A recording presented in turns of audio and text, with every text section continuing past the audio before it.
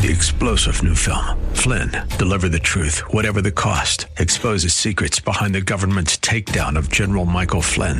Flynn knew what the intel world had been up to. He ordered the first audit of the use of contractors. This set off alarm bells. He told the truth. He was the most dangerous person for Donald Trump to hire. They had to get rid of Flynn. Flynn, deliver the truth, whatever the cost. Available now. Watch it today. Go to salemnow.com. salemnow.com.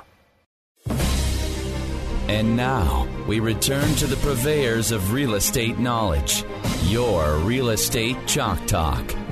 Hey, welcome back to the program. Thanks for staying with us. This is your Real Estate Chalk Talk. We're broadcasting from the Rack Shack Barbecue Studio in Eagan, Minnesota. Rack Shack Barbecue is the best barbecue in the whole wide world. RackShackToGo.com. Pick it up at the location, order ahead, pick it up, or have it delivered right out to the house with one of the Grubhub or DoorDash or Uber Eats, one of the services. Do they all charge you about the same, Keith? Yeah. Okay. Yeah, pretty much. It costs more to have it delivered. It just does. I mean, if someone's getting in a car and driving over and bringing it to your house, of course, it's going to cost a couple bucks more. But, you know, better than getting dressed and driving across town if you're sitting in your underwear out in the backyard. That's what you've been doing? Yeah. All right. So we were talking a little bit about what's going on in the market. Mm-hmm. Obviously, that's what we're here for, is to talk about real estate. And we got some data here to go over, and that is just over the last 3 months, with June, May, and April, we had our significant disruption in the middle of May, and then went into about the middle of April, and then things started to kind of slowly climb out of that funk. However, it seems like the listing traction has not really picked back up as much. The sales certainly have, so people have been out. We actually have more sales right now happening than we did at the same time last year. Really? Oh, really? But the 3-month really total backing up because we had that significant drop. March, April, May. Is still significantly off. So just to give you a sense of that, in the last 3 months, we're off 10% in overall sales, pending sales happening out there. But just this last week, we have an increase of between 3 and 6% over the last 2 weeks. And it's a typically slower time as we get into the summer months. And so I think that kind of traction that we've had since the bottom of the activity in April, we'll see more sales this summer than we did last summer. I think so. Because our market is typically front-end loaded. And the front-end loading was cut off at the knees because of the state closing down and the economy as a whole closing down. We were deemed essential employees, so we still were out there, but there was no question a period of time where there was nothing going on. There was nothing going on. Just nothing going on.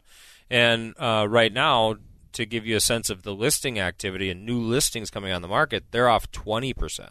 They're off 20% less homes coming on the market right now. So you have sales that are increasing, which is nice to see. It even puts more pressure on. But the inventory is being gobbled up. Yeah. So new listings coming on right now, down 16% just this last week before the 4th of July, which is commonly a slower time over that 4th.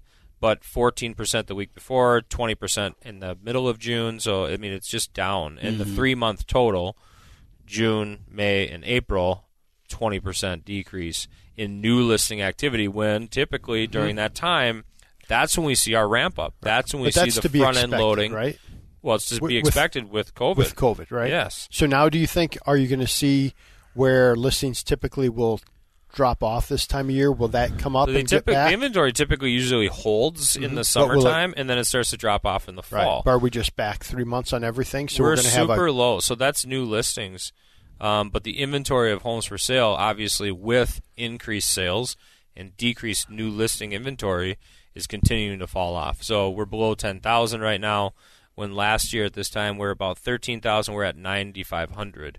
So there are far less homes available across the 13-county metro area for folks to look at. So, found myself. I heard that number was like under 8,000. So it depends on. There's a 13-county metro area number, which is what we'll look at. Because, like, for instance, I was in Otsego last week. I found myself up in Otsego. Real estate takes you all over the place. Yeah. And new construction deal in Otsego, so I was out there. We have new construction going on in Lakeville. some properties that we're selling in Woodbury, townhouse just sold in Plymouth, got a St. Louis Park house, Eagan, Farmington, Minneapolis proper. We have a handful of properties coming on. St. Paul, I just sold a property on Stanford. Right down the street on Juliet. Nice home in Mac Grove that we're going to put on the market. So we work all over the metro area. And so when we're looking at the numbers, the 13-county metro area is what we look at for numbers. But if you narrow that down to your core, Hennepin, Ramsey, Dakota, Scott, Washington, and probably Carver now would be included in that. Coming on. Anoka County, and give me another one. Ramsey. Yeah. Okay, we'll say Ramsey twice. Yeah. So there's a 8, Washington County. There's a 8 county metro area number as well, and that's probably what you're seeing there. So you'll pick that's up where 80% of sales. Yeah, that's where most of them are happening, and you'll pick up another 2 or 2,500 listing inventory homes and sales numbers from those remaining 5 counties. And you got to have a lot of new construction actually in those outliners. Urban sprawl, man. We were driving up to Bayfield, Wisconsin for vacation over the 4th with the family, and we were going up 35. And as you get to White Bear, they have the best billboard stands. They're all stone, and they have money up in White Bear Township, man. Do they? Nice stone pillars. It looks great. But as you get further, you get into Hugo and Forest Lake and Cambridge and all these communities. There's new construction all over up there. There's all kinds of it. So coming from the north side down into the city for work then is not as bad. And there's some road construction. I'm a huge proponent right now of while the roads are thin, and it's real easy for me to drive to Minneapolis and show condos or go to northeast Minneapolis and show duplexes or homes up there.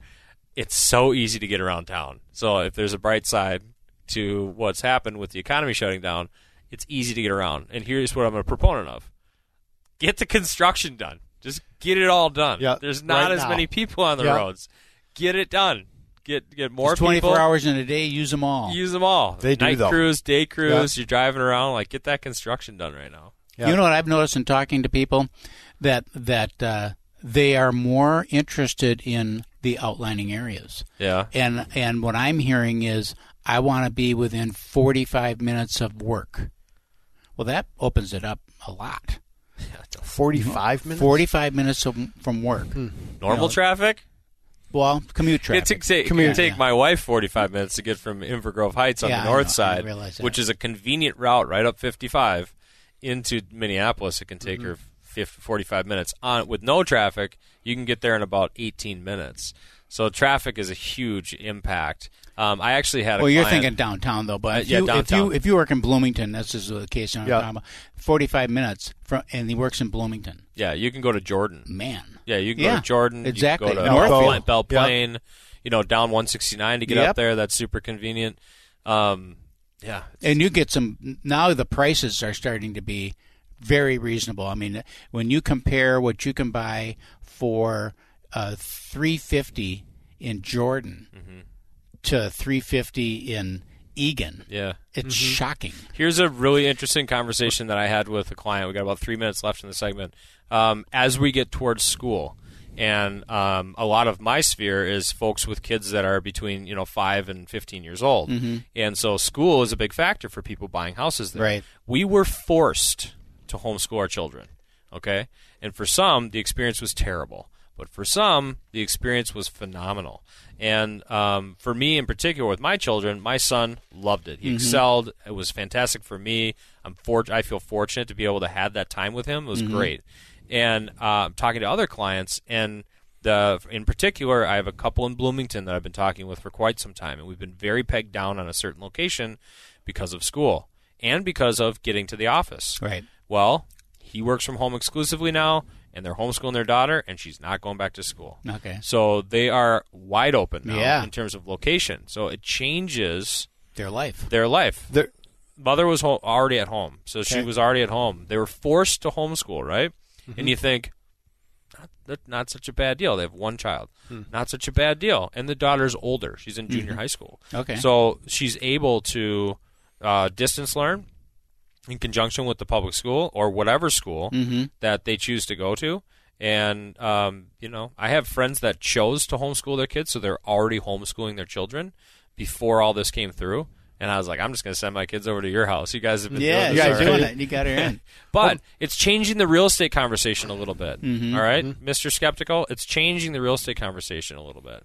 Well, you're Mr. Skeptical. I'm not. Well, homeschooling made us swear more. Yeah? Yeah. So. Well, that's true. And like I said, for some, it was a big challenge. Yeah. It was hard to do. And I think it was all hard to do. However, when you're forced to do something, and then in retrospect you look back and you're like, it wasn't that bad. What was good about that? Yeah. What if you really are thoughtful about it, what was good about that?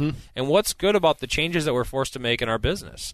And then taking those changes that are good and now utilizing them moving forward. And I'm finding a lot of people that I talk to are doing that in business, to stay at home and work more and to be more flexible with their work and getting it done through a 12-hour period as opposed to getting it done through a 6 or 8-hour period. So it allows them to do other things throughout the day that maybe they couldn't do. Right. And then again with school, the same thing. You can structure the schedule. You can bang out a day of school in about 2 to 6 hours depending. And, you can cut it down. You can seriously cut it down. So those are the conversations I'm having with real folks out there. And the change in the conversation around real estate. If you want to have a conversation about real estate, give me a call. Give us a call. 612-627-8000.